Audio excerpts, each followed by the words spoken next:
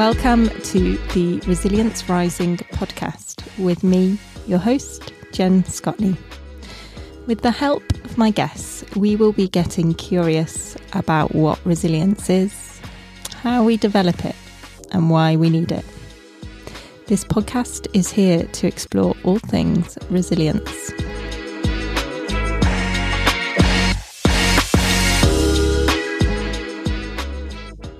Today, my guest is Anna-Marie Watson, who is a performance coach and coach supervisor, and she describes herself as happiest outdoors.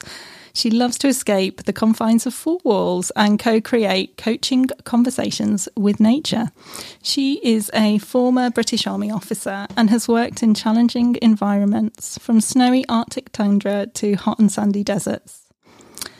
Alongside her passion for performance and coaching, Anna-Marie has a severe ultra running habit. She loves racing overseas and has achieved podium positions on various events on the Ultra Trail World Tour Series, on Marathon des Sables and other crazy long distance events. She says that she is on a mission to encourage a different approach to work, where our natural environment is valued within the business world. She co-hosts the Coaching Outdoors podcast, has contributed to the Coach's Handbook and Succeeding as a Coach on eco-coaching, and regularly speaks about the benefit of being immersed in nature. She's a nomad at heart and is regularly on the road in PJ, her adventure van, and with Bryn, her trusty trailhound. Both are gorgeous, and she is a coffee fiend, macrame crafter, plant lover. Hello, welcome to the podcast, Anna-Marie. Hey, Jen, thank you so much for that introduction. And delighted to be here. Resilience is definitely a topic that is close to my heart when it links into performance and also the whole nature piece as well. Nature yes, I'm really amazingly resilient. I'm so interested interested to hear on all your words about resilience, but especially the nature aspect as well, because I feel like that's something that I've felt rather than kind of known about or being able to articulate before. So I'm really interested to hear what you say about that. Let's start off with kind of, what do you mean by resilience when we're talking about it? Wow. Okay. So we can either have the abridged version or the long form answer. Let's start with the abridged, and then the long format is just going to be the rest of the podcast. So keeping it super succinct in a nutshell, I believe resilience is that ability to bounce back after a challenge or a perceived obstacle or something unexpected that has cropped up. So there's something about the word bounceability that for me just really gives a bit of a spring, a bit of a boost into the word resilience. And it can come from a variety of different areas. And I know in my head, I've got a bit of a framework that it breaks down into, and happy to dive into further under your direction. I mean, one thing before, I am interested in your framework, and we are going to go through that, definitely. But one thing that I am interested in is whether that definition of resilience is something that you would have as being constant over time. I'm thinking, as I said in the intro, you were in the army, you've done all these ultra running events all over the world, but also you've been a coach for quite a long time as well. It's like over 10 years, isn't it? Has that definition of resilience stayed the same over that time? Has it changed? I'm very interested in what an army officer's definition of resilience is. It's definitely evolved. And I do find with resilience, it is very on trend. It's been on trend for maybe the last kind of 5 years or so, particularly within the HR world. So if you'd mentioned the word resilience to me as a 20-nothing second lieutenant in the British Army, who was, spending time on holiday courtesy of a taxpayer in Afghanistan and Iraq, resilience wasn't a word that was in use. It wasn't vogue. It wasn't really something that you kind of talked about. And yet there was still that underpinning how do you flex? How do you adapt? How do you respond? Which ultimately is, serving particularly in an operational environment is absolutely key. How do you really know how to react in such a small time window? Ultimately it is a lot of problem solving. It is expect the unexpected. And how do you move through that? Predominantly it was, within the military, particularly during training, there's a lot of physical resilience is something that I very much aspire to, just going through your leadership training course at Sandhurst for the year, you needed mental resilience to get through that. You kind of got broken down. And for me, particularly as a female and as a small female, the ability to go out on exercise and carry a Bergen plus your rifle plus radio batteries plus everything apart from the kitchen sink, it seems, you had to be physically resilient to get through that. And then mentally as well, there was, and to be able to respond in moments of fatigue as well, because there was a lot of sleep deprivation going on. Emotions wise, not so much. Emotions in the military is potentially not talked about so much, though that was 20 years ago. Things have changed. And then moving into my transitioning into the world of leadership, into the world of coaching, and yes, I've been within the coaching world. I'm not quite sure how for over 12 years now. That kind of seemed to go by in a bit of a flash. And my conversations with my clients, for me, I coin it, performance coaching. And again, as a coach, how do you frame what you do? And for me, performance is very much, performing at life. How do you show up each day? How do you be? How do you, get that layers of behaviors, of emotions, and then actually that deeper purpose and identity, so that everything is in alignment, so that actually you can be the best version of who you are and reach your potential. And for me, my kind of explorations into resilience, it also comes from my sporting background and competing, as an athlete on the ultra running kind of world.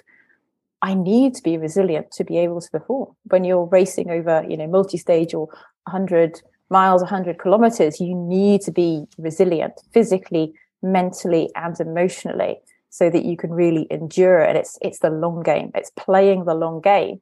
And within that time perspective, there's a lot of risk involved. Anything could crop up. And actually, how do you move through that so that you are really, setting the conditions for your success? And now, working with my clients, resilience is something that we have conversations about on a regular basis. And I think with resilience, it leads into so many different areas, whether it's around energy, whether it's around performance, whether it's around how to manage emotions, how to manage conflict, how to manage social interactions. And I very much kind of put it into these different threads of, okay, we've got physical resilience, we've got mental resilience, we've got emotional resilience, we've got social resilience. And then actually within the whole nature piece, what does nature bring in? What can we learn from nature?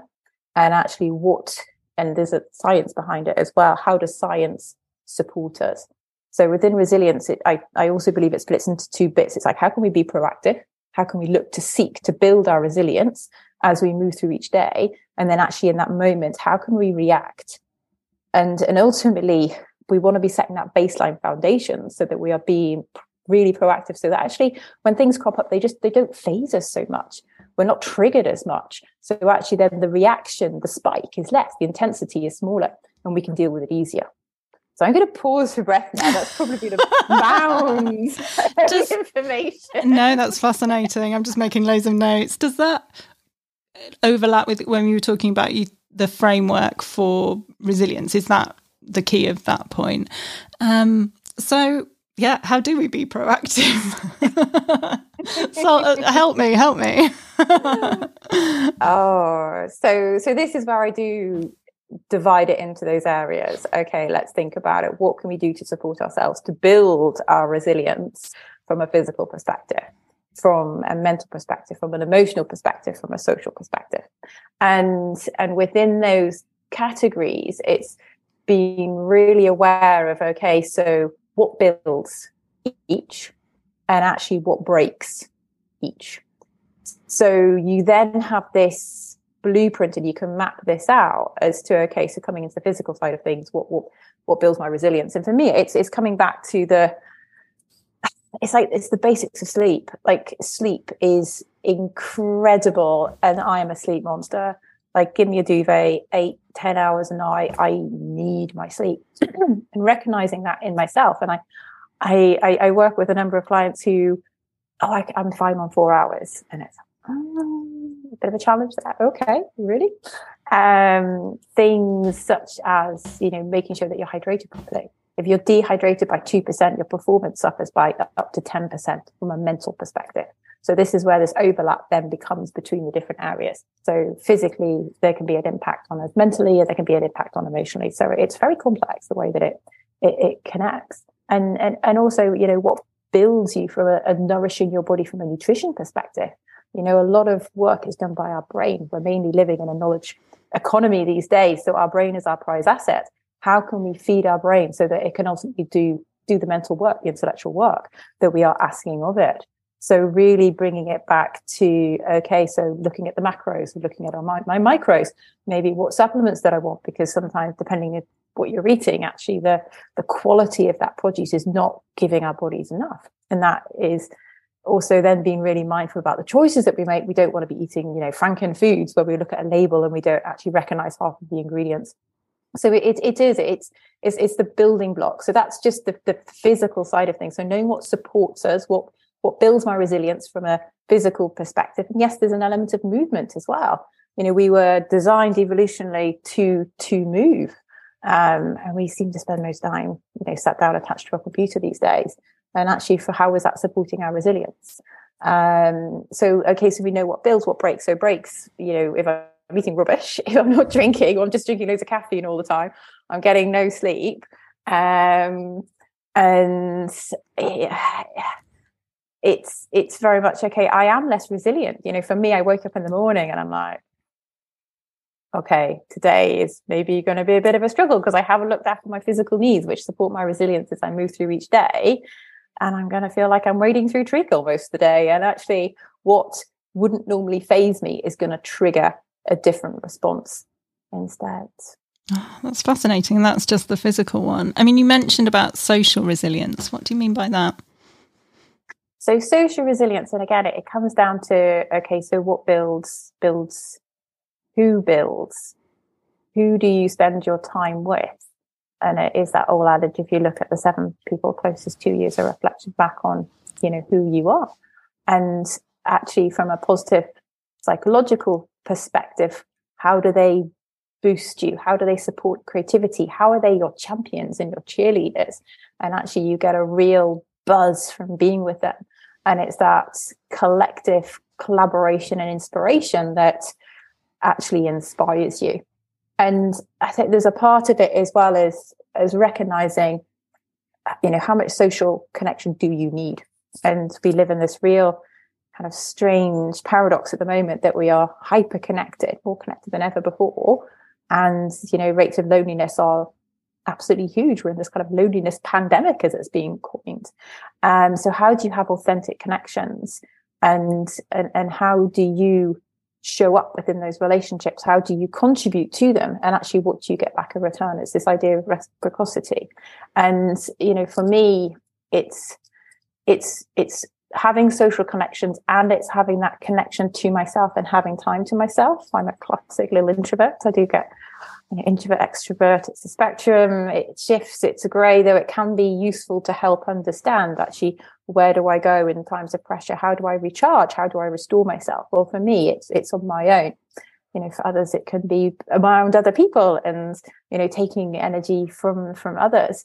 So for me, it's very much about having these quality relationships, which really, really helps that social resilience and how to increase it. And conversely, it's okay, so what breaks it? Who is potentially a bit of a vampire? Who sucks and drains my energy? Who is almost like this black cloud of negativity that I really just need to put boundaries up and manage those boundaries and push back? And whether, within social connections, we all only have so much time and energy, well, actually, how do I want to be spending that? Who do I want to be spending it with?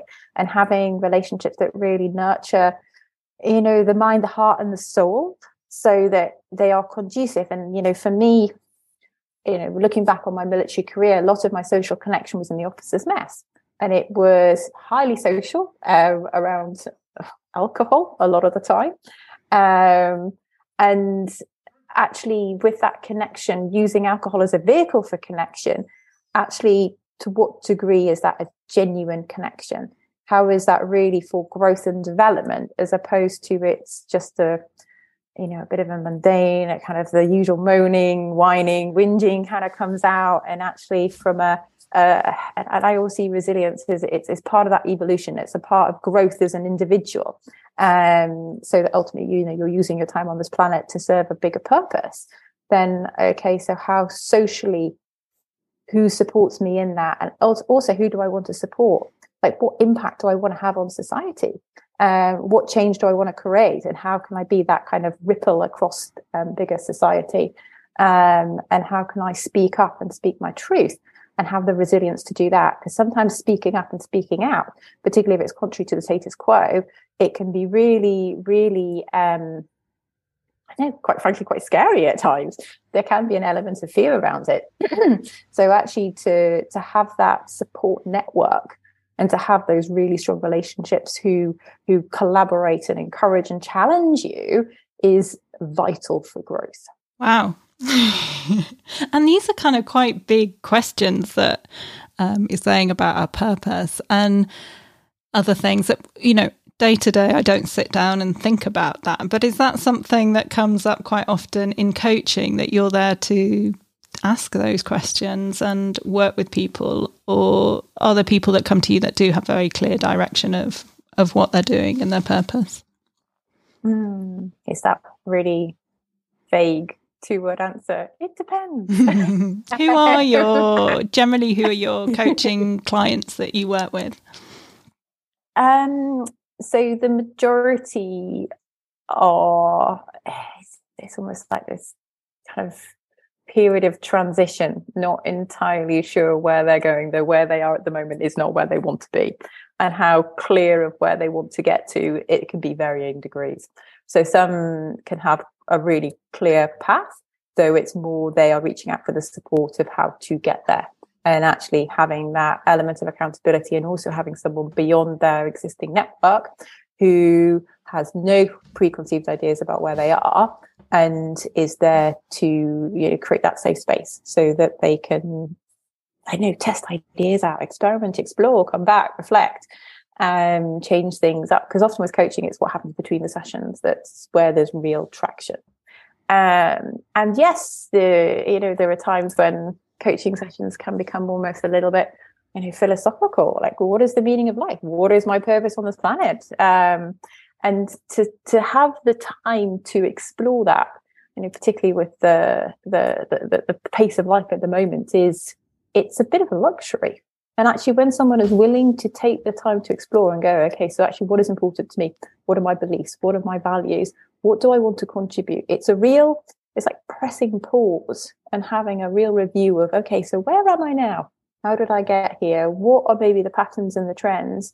And actually, where do I want to go? And yeah, some people may not have an idea, though it's often within life, knowing what your values are. And there's a great values exercise that you can do that really distills things back. If you know what your top 5 values in life are, then actually how do you show up each day and live them? So for me, for example, my values, my top 2 are very much around connection and connection and creation.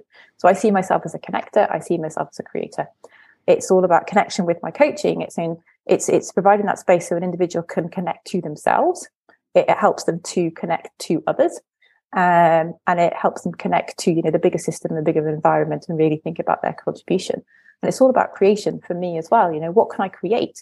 I want to, in a way, shape new content and offer it in an accessible way so people can take it, understand, the content and knowledge that add value to their life, and then they can apply it. So it helps them to do something different, because ultimately coaching is about change. How can you, move towards a future that you are pragmatically and actively making a difference. So it's often when we're not living in line with our values that's where challenges kind of come up. So for me, at the head center of each day, it's I'm a connector, I'm a creator. How can I live that each day? How can everything that I do be in line with that? It's a bit like your kind of northern guiding star. And then I've got another layer of kind of values, which is very much around curiosity. So for me, being curious in the people that I meet, have conversations with, the places that I visit, it's very much that beginner's mind, asking questions and learning. Is key. And it's almost if I go through a day and I haven't really discovered something new, or it's just like, oh, it's a bit the same, it's a bit. And for me, I'm motivated by novelty, by difference. So there's curiosity, also courage. Courage is another of my values. Actually being willing to, maybe ask for something. And okay, it might not happen. I may get rejected. It may not work out, but not letting that hold me back. So it's placing the ask. It's really having the courage to speak my truth, to speak up. And then everything is, and this can kind of sound a little bit fluffy within the business world, and I totally get it. And these are my values, and I've kind of gone, no, it's about love. At the heart of it, it's all about love. Within the business world, that can seem a little bit, pink and fluffy, whatever. Ultimately, it's love for myself. If I'm not in being love with myself, then how can I work with my clients? It's love for, the wider population. It's love for the planet. And actually, I have that as a mantra because it's not always hard to love ourselves. Sometimes we can be really hard on ourselves. So how can I really nourish myself and my soul and my physical body and be kind to it? And again, sometimes there is a bit of a disconnect, when you think back to ultra running and the stresses that are placed on the body. How, kind and gentle am I being to my body when I'm putting these physical demands on it? So it's having this awareness around the different elements and, sometimes the contradictions that they show between them, and then how do you manage them? So it's a never ending. And was there anything else that you want to say? So we talked about those physical and the social resilience. You'd also mentioned some others, such as emotional. I mean, is that something that you want to expand on as well? Yeah, the E word. I love the emotions word. Oh, talking within the business world to emotions. I was facilitating a workshop yesterday, and emotions were part of the content. And it's emotions. There's still not much conversation about them, and in a number of workplaces. I'm not going to say all. There has been a lot of change moving forward around kind of like the mental health perspective. Though I think emotions are something that we could all be more comfortable with having a conversation. And, I liken my time back to the army, emotions just weren't talked about. It was, don't be soft, man up. There was a lot of emotions being suppressed and oppressed, which, when you look at rates of, trauma, PTSD, relationship breakdowns, it's sad. And there's a lot of opportunity there. And, for me, and it's the kind of a cultural dimension as well. There's a number of influences. And, we're British, we have a stiff upper lip. I was brought up in the northeast of England in the 90s. Like, how often did you really talk about emotions? How often did I remember my parents? Oh, I love you. I'm like, not so much. And when I started on my coaching journey, and, as a coach, your coach practice evolves, goes down different areas. And I remember starting out very transactional. I always call it a bit like project management coaching, good old grow model. Where are we now? Where do we want to get to? What we can do about it? And if anybody brought emotions into the conversation, I'd be a bit kind of, tears. Oh my God, what do I do? So it's first of all, you do the work on yourself. So for me, it's been very much getting comfortable with my emotions and, identifying different emotions and sense making within that, and like actually sitting with uncomfortable emotions, because we can do a great job of distracting ourselves from really going, oh, okay, I feel a lot of anger towards this. And I think as female, feeling anger, it's not really acceptable. And how do you, process it? How do you let it out? What about grief? Loneliness, sadness, there are all these emotions that often will, maybe comfort eat or go for a run. I was going to say, surely all these emotions are just fixed by a run, aren't they? Just keep making the run longer. Those emotions will never catch up. And it's almost, I don't know, for me, it's like it did to a degree. And there is also scope to sit within them. And again, it comes into this, shifting states physically, how then that influences changes in emotions as well. And for me, part of my emotional journey has very much been supported by my yoga journey, and getting onto the mat and being still.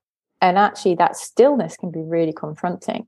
And actually what comes up within that space. And yet I use running a lot to process thoughts, to process emotions, to release, to let go. And I think it's almost having a variety of different ways to manage things is healthy, as opposed to just having like one default strategy. It's like, oh, I'm feeling sad, let's go for a run. It's like, okay, this is coming up, what's triggering it, let's explore it. And ultimately there will be something going on within the past that is surfacing. And actually, to what extent are you conscious of that? And then how can you really work through that so that you're getting deeper and knowing yourself more within that? And so within emotions, it's very much, how do you acknowledge the sensations within your body? How do you label that? How do you have the ability to share that? How can you, ultimately manage your own emotions? And then how do you connect with someone else and really feel into their emotions as well? Which is, that element of vulnerability. It can be really quite scary to admit to yourself, I am feeling X. I am being triggered by X. My needs or wants aren't being met. There's a gap, and that is causing this. So, the work in NVC, nonviolent communication, Marcel Rosenberg, is really helpful tool within that people can use. And then the work of Lisa Feldman Barrett, who's a neuroscientist, she's done a lot around how we have control of our emotions as opposed to emotions have control of us, and how can we bring that back to support us. And does that fit into, so it sounds like we've been explaining these kind of almost like building blocks which will help you to be more resilient. And then you mentioned about how we react. So that seems to link in with just what you were saying about emotions. But what are you thinking exactly when you say it's about how we react? So when you do the groundwork, when you do the foundations, that is then, I don't know, pulling back the dial on the intensity on how you might react. So it's very much, if you're feeling in control of your emotions, you've processed a load of stuff, maybe you've done some breath work or some yoga, or you've been for a run, you've been sleeping well, you've been eating and really nourishing organic foods, and you've had social connection in person with your cheerleaders, then actually something happens and then it doesn't potentially phase you so much.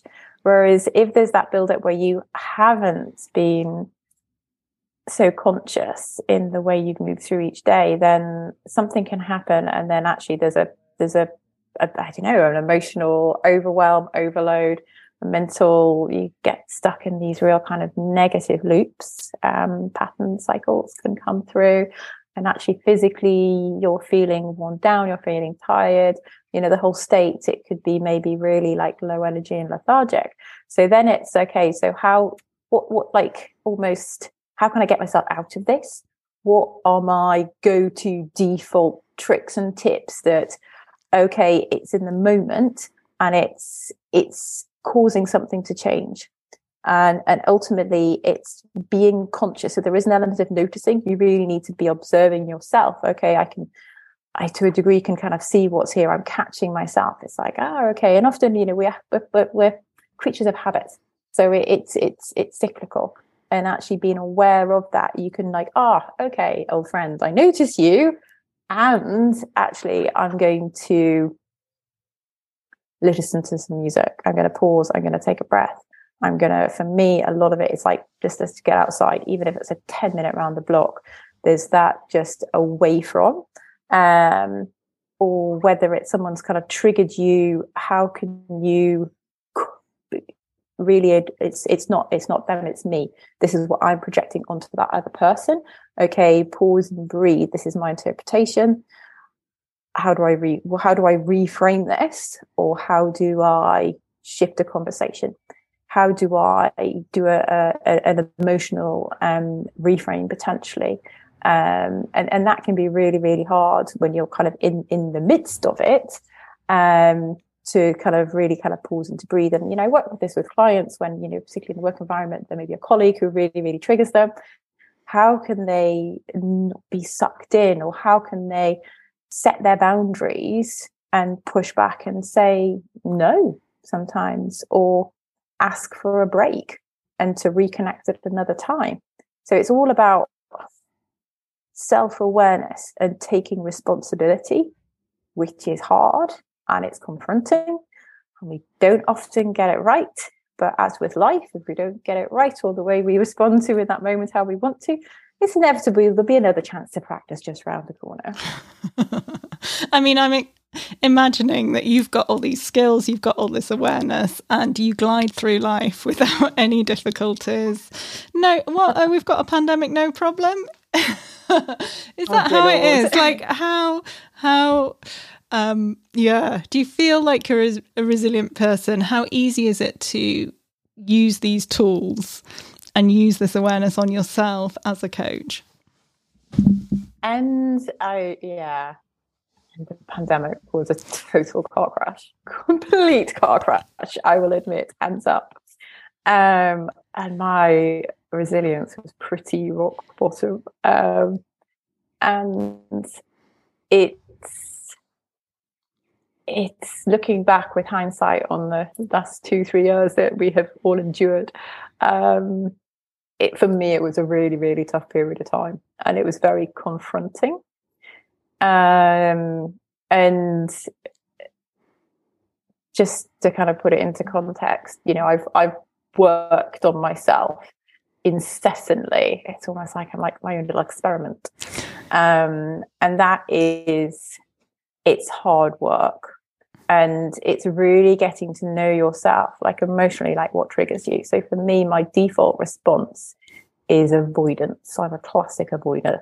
I detach, I remove myself from the situation, I withdraw, I disconnect. And that is a coping mechanism to protect myself. And how conducive is that to my wider resilience and connection to others? So for me, I have really pushed myself into quite uncomfortable positions when I've really just had this urge to flee, to run away, to hide, to be within this moment and actually sit with the emotions that are coming up and the uncomfortableness of it. And for me, if I'm in that situation, I find it very difficult to articulate what I want to say, what do I want to verbalize. And it's been it's an ongoing work in progress, shall we say, particularly with Joe, my partner, who he is very patient with me, and he sees this pattern. I see this pattern. And actually, how can I be if something has triggered me? Because it's not what he said, it's something that has triggered something in my past. And actually, how can I work through that so we can actually essentially, hopefully, have a grown-up relationship with each other, which unfortunately hasn't quite been so in the past. And again with COVID, my resilience it took a complete and utter battering. And I see this a lot in my clients over the last 2 or 3 years. It's been a hard period in our Earth's history for humans. And there is a level of deep fatigue with a lot of people, and particularly now emerging at the beginning of 2023 with, particularly within subsectors, tech, and, I have a number of clients in the tech world. There's a huge amount of restructure going on. There's a lot of redundancies going on, and how do people navigate through that uncertainty? And when there is wider uncertainty, it's like your base, pyramid needs, security, safety, comes down to, food on the table, somewhere to live for some people. That is being challenged at the moment. So that really takes a massive, massive knock-on effect on resilience. And, for me, I have spent a lot of the last couple of years feeling exceedingly fragile. I've been, through the breakdown of a relationship, a divorce, moving house, buying a new property, which needs a lot of renovation. That was a choice that's ending up to involve more mental, emotional, and physical involvement than I expected. And, that does happen. And there's times when it has just really, it's bring it back to basics. I know that my resilience is low. How can I mitigate against that? How can I be gentle on myself? How can I focus on the basics and actually sometimes just give myself a bit of a break, cut myself some slack. Actually, from a running perspective, my running has taken a real batter. I know for some people, COVID was great. They were out training all the time. They built up their fitness. For me, mine's taken probably a bit of a nosedive. And again, that can, from a confidence perspective, can be really, really challenging to work through, because I can see as an athlete where I have been in the past and how I have performed, and actually how am I showing up and performing now, and actually how much am I enjoying it, because I almost feel as though I'm in a bit of competition with my younger self, and I'm not winning this one at the moment. So then how does that then move forward? So it's hard, it's work, and it's putting that work in. And it takes time, it takes energy, it takes an element of risk, it takes mistakes, it takes failing. And with all of that, it's about learning about yourself.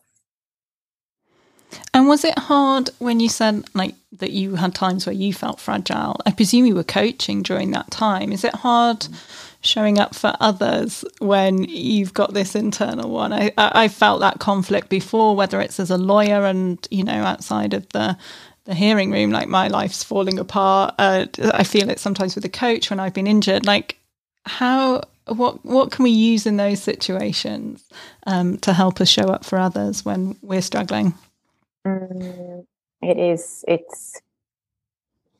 difficult, and I had to be really mindful of, within this time period, it's like, okay, I've got a business that was battered by COVID. Literally everything pretty much stopped. And then it was, okay, how can we get this back up and running? So it was almost like a double whammy. It's like, okay, I'm struggling here. And actually from a financial perspective, I need this to work. And how can I look after myself? And there would be times where at the end of the day, I'd just be, quite frankly, wrung out and absolutely exhausted, because everything that I did have had been invested into my clients. I'm not saying that's the right way to do it by any means at all. And it was a survival mechanism to get through that period of time. And there was, even last year, end of 2022, I got to the end of the year and I was like, I need a break. I know that I need a break. I can feel that the quality of my coaching is not, it hasn't got that edge. Yes, I'm showing up and I'm in present, and I am there, though I'm not on that kind of stretch, sparky co-creation. So it's like there is more. And that for me was a real kind of red flag. And part of that, I'm currently in the Algarve, working away for a week, and then I'm on a yoga retreat. And that was a really conscious decision of self-care. And, finance and money and, how we spend our money is, for me, it's an enabler. And I gifted myself these 2 weeks and prioritized the money behind it at the expense of other things. Though I needed this for me to come away to have a different perspective, to, yes, have some warmth. That's why I'm wearing a woolly jumper for this interview and you're in sleeveless summer wear. So I do, physically, my body responds well to sunshine. I've lived overseas in Australia and the Middle East, and I've always, majority of my races have been in the warmth for a reason. And to come away on a yoga retreat as well, to set that time aside for me was a real, I enjoy having this to look forward to. For me, it's a real balance of time and how I position myself in relationship to time. I can be, that I'm very future focused. I can live a lot in the future, and I love to kind of to plan and to research and to hunt out and to project myself into this future space. And for me, a real learning has to be present, to actually be in the moment and enjoy the moment. You don't have to worry about the future; it'll take care of itself. So there's a bit of a control, which for me as well, like managing my control and letting go has been a real life lesson for me, along with patience. So bringing it back to my clients, and I got to a point as well where I wasn't taking on any new clients. I was just like, I have got what I've got in the diary. That is enough. And projects wise, I've got some kind of passion projects that I really wanted to get off the ground. And I was like, I just need to park these. I need to give myself permission to go, not now. Yes, great idea. And let's revisit it in 6 months' time. Or else we can just put so much pressure on ourselves that it can become crippling and it can become really frustrating. And actually, by being proactive about it, and at times for me, I am very driven. I am very much right. Let's get stuff done, and to go actually, and for this moment, no. That realizing that it's incredibly liberating, and it's bloody hard. I mean, it speaks to me as a kind of flexibility and adaptability that you can kind of reassess and think, well, actually, and I guess, actually I could change something and make things easier or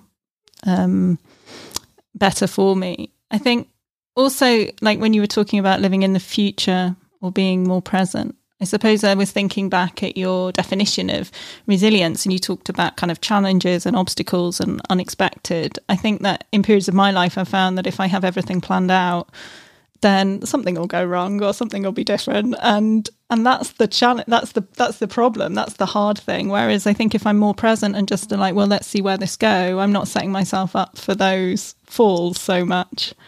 So yeah. One thing that we haven't touched on, which I know is another passion of yours, is the nature and being outside, and you take a lot of your coaching outside, and I just wondered where that fits in. Nature. And yeah, just an invitation to anybody who is listening in. It's, being outdoors, what does that bring up in you, and what is your relationship to nature? What does it give you? How does it resource you? And then actually, what do you give back? And I think particularly at the beginning of the 21st century, when we're living in this climate crisis, which has at least now been acknowledged as a climate crisis, we all have a responsibility as a human being on this earth to really think about that reciprocal relationship that we have with nature, because it does so much for us. And when you look at the theory, just some little snippets of some of the psychological theories, for us, from a mental and emotional perspective, what it does to improve, whether it is our creativity, whether it is around restoring our attention, whether it is around lowering stress. So anything from, attention restoration theory with the Kaplans, and this was talked about back in the 80s. It's just taken a bit of time to percolate into mainstream, which sometimes these things do. And, there's been a lot of research on kind of mental health. England actually about how being outdoors just has so many benefits, whether it is down to the fact that, the greenery we found really, really soothing, or whether it's to do with the soundscape as well. Going and listening to birds, more the songbirds than opposed to like a corvid or a gull is really, really soothing. And again, blue spaces, water. You think of the Japanese gardens, which have got the fountains, and kind of forest bathing as well. I'm sure your listeners will be kind of familiar with that term, and there's been a lot of research done, and it's more being because it was in Japan and it's taken time to be translated to kind of come through to really have this element of kind of mindfulness within nature. And I don't know, just talking to people, it's like a lot of the time it's like, oh yeah, I had these really good ideas when I was out for a walk, or I was I've talked things through with a friend. And it's within the coaching world, kind of the whole coaching outdoors is, some people have been doing this for, 30, 40 years. It's not like we're reinventing the wheel. This is just more being really conscious of it. So there have been some kind of dissertation studies done on, speaking to coachees and, well, what is it about having a coaching conversation, outdoors with an element of movement? How is that, different to being indoors sat down? And there's very much this idea of walking alongside somebody is very different from kind of being sat opposite somebody.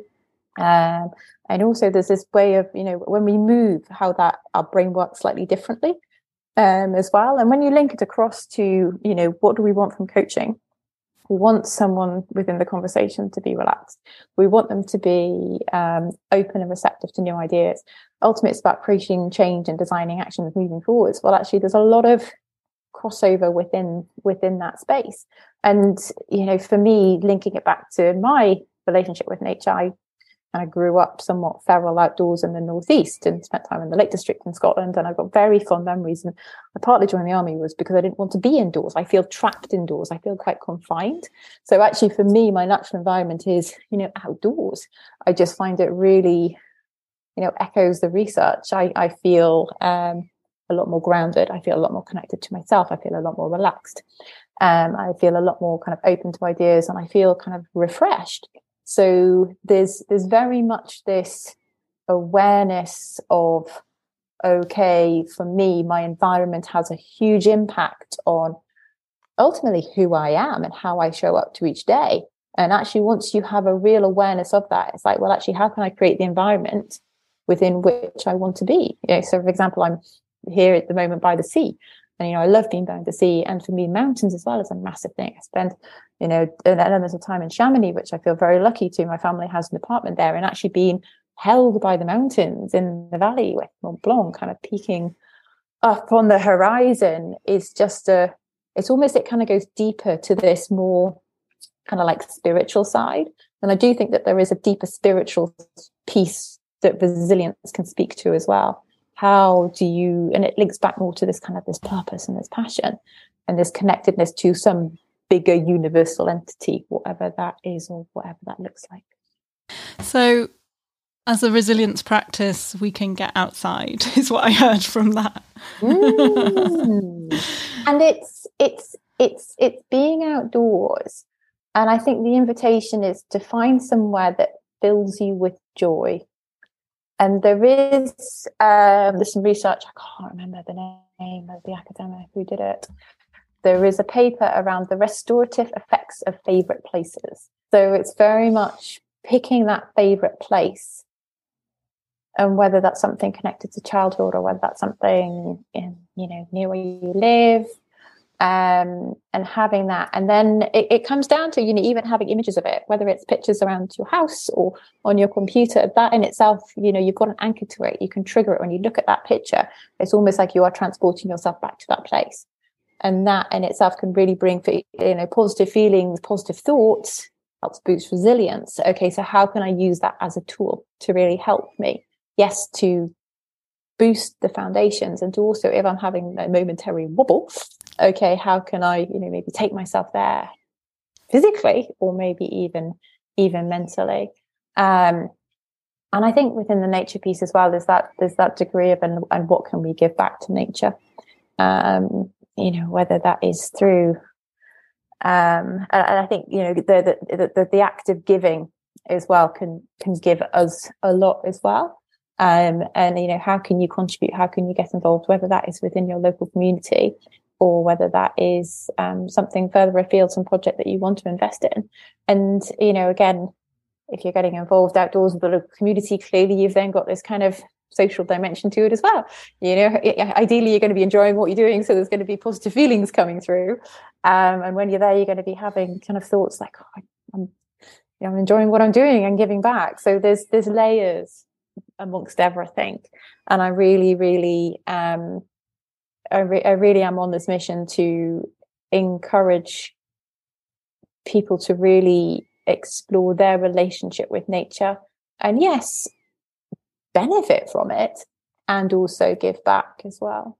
And you mentioned, I mentioned that a part of that mission was getting the environment valued in businesses. Is that something that you don't feel it is? And what's your vision for that in the future? We're going to have outdoor offices.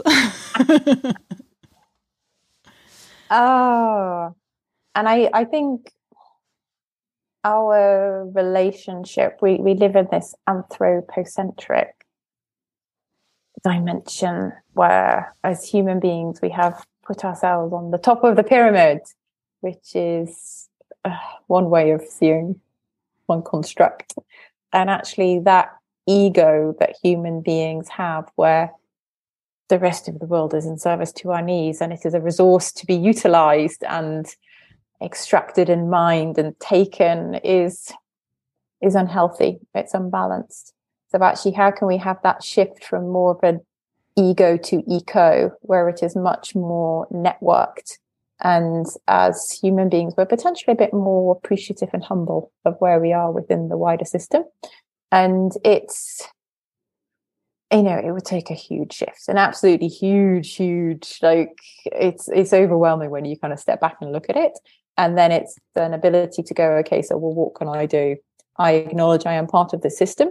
We live in a capitalist Western society at the moment, for what it's worth, a democracy, though that could be questioned in many ways. And it comes back to, control the controllables. What can I control? What can I do? How can I be conscious in the decisions that I make, the choices that I make, the money that I spend, the way that I show up, the words that I choose, the way I manage my emotions? And that is within your remit. And I believe that we all have that responsibility to make those decisions on a daily basis to the best that we can. And yes, we'll get it wrong, and yes, we'll do trade-offs. I'm in the Algarve. I took a flight to get here, which for some is not tenable, and I respect their decision for that. And we have this one life on this precious planet.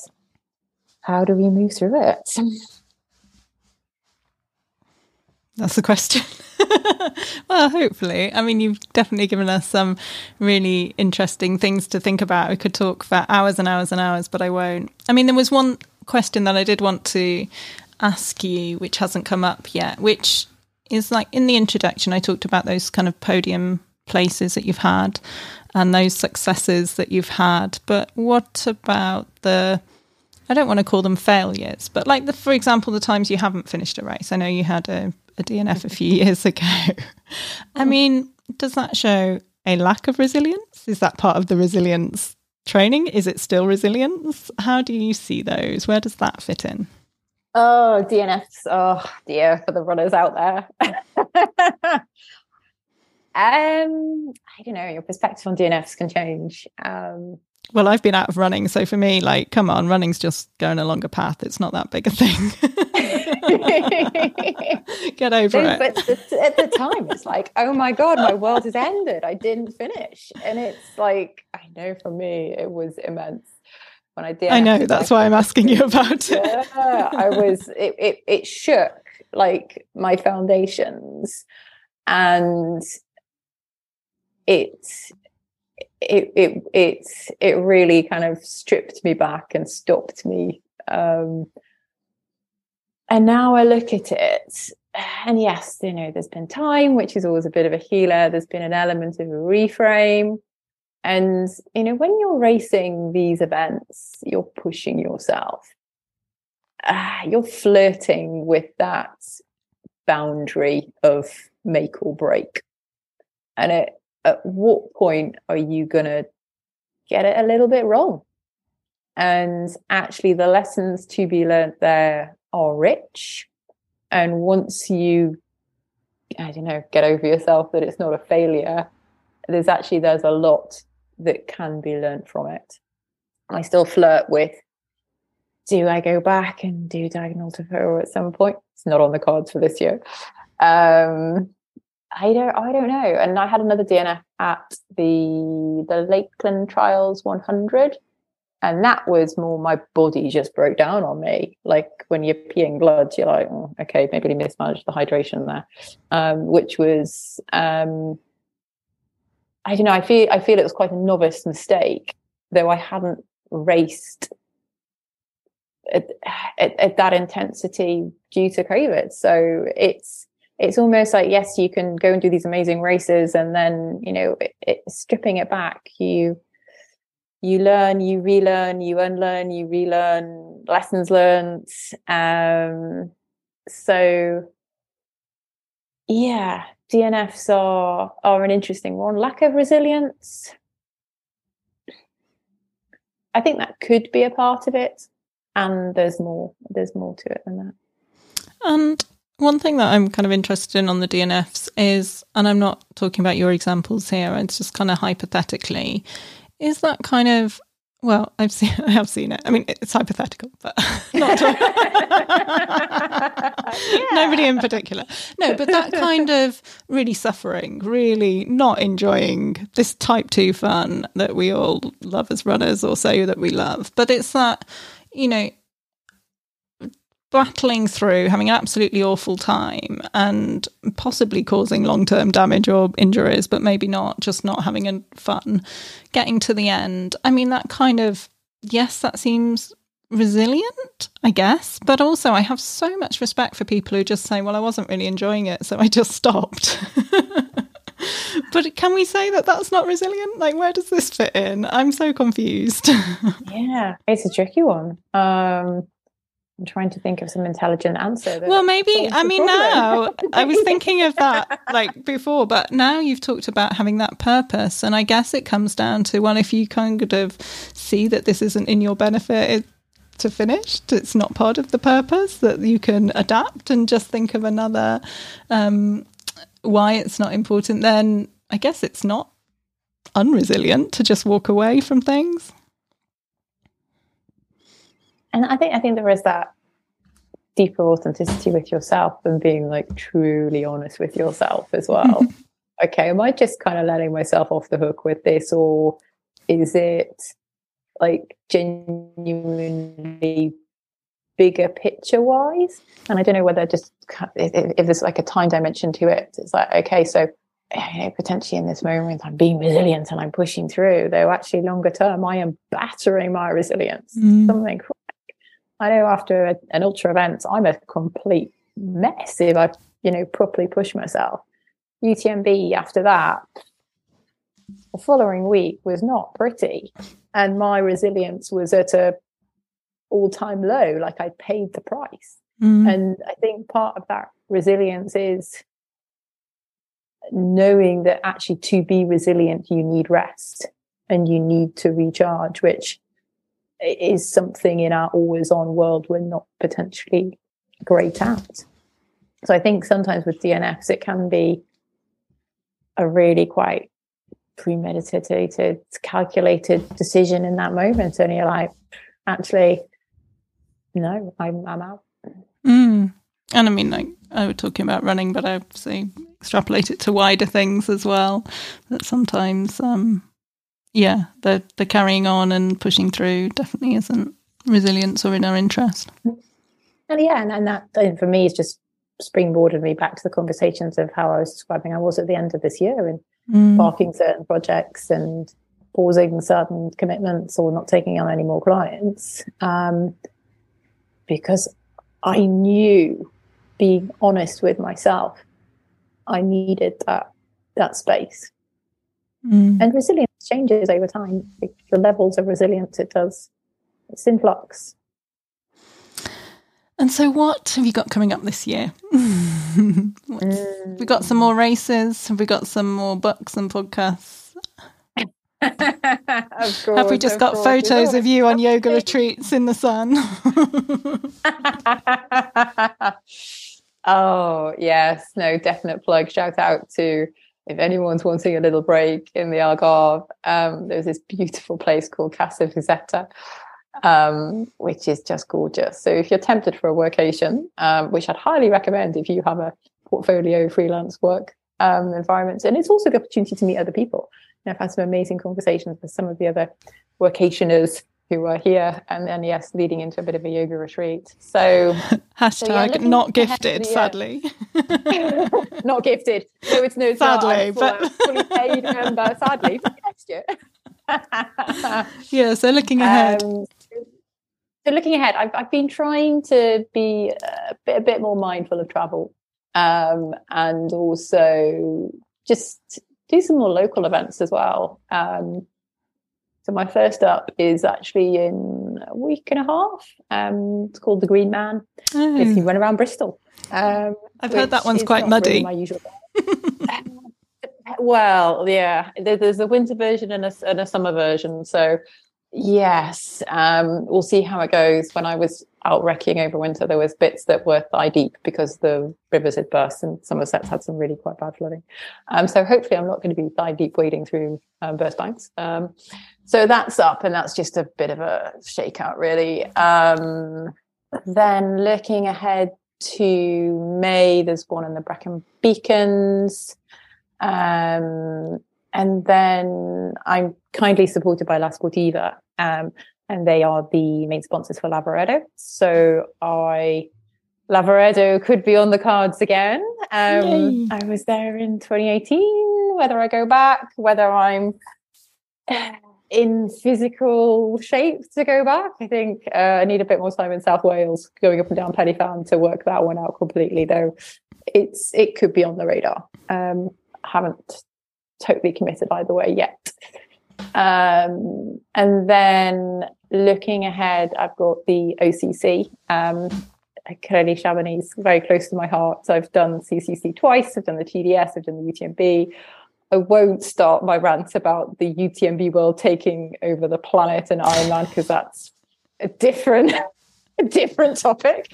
Though I'm keen to go and do the OCC just to be kind of a part of it and to tick off the list. And then afterwards, I am going out to take part in the 4-day stage race, the UTMR Ultra to Monte Rosa, which I'm very much looking forward to. And then in November, I'm going out to Nepal to do the Manaslu Trail Race. So I've got a love relationship with Nepal. I first went aged 11, and I love the mountains. So I was supposed to do the Mustang Trail Race in April 20, clearly didn't happen. And the one thing I really want to do this year is to head out, and I'm keen to get involved in the local coaching community as well. So in Kathmandu, I'm going to be connecting with other coaches, doing some development, and then hopefully going up to the Nepal-Tibet border to facilitate some coach training for some teachers. So really trying to blend the running with other work, just to make it a bit more purposeful. That's what I'm kind of hoping to do longer term. And yeah, other than that, I've got a number of athletes doing various events as well. And I love, in a way, kind of racing through them and supporting them on their journey. And I kind of get just as excited almost as seeing them go out and perform. So that sounds a busy year. That's a running perspective. So then from a work perspective, we've just launched Series 5 of Coaching Outdoors. So if you are a coach, or you're interested in taking conversations outdoors, whether you're a manager or you're just more curious about like the benefits of nature and how can you co-partner, co-create with nature, I'd love it if you could check that out. So yeah, other than that, interesting work projects. I feel incredibly privileged to be able to do the work that I do. And I find it genuinely a real honor. I do love my job. It's a blessing. Well, I feel very privileged for you to have come on and had this conversation with us all about resilience. I'll put links to your websites in the show notes. But thank you so much, Anna-Marie Watson. I feel like I could have asked you questions for days rather than an hour, but thank you. Oh, thank you, Jen. It's been an absolute treat. Thank you for listening to the Resilience Rising podcast. If you have enjoyed this episode, please do help people find us by hitting subscribe, leaving a review, or sharing us with others. Thank you so much, and see you next time on the Resilience Rising podcast.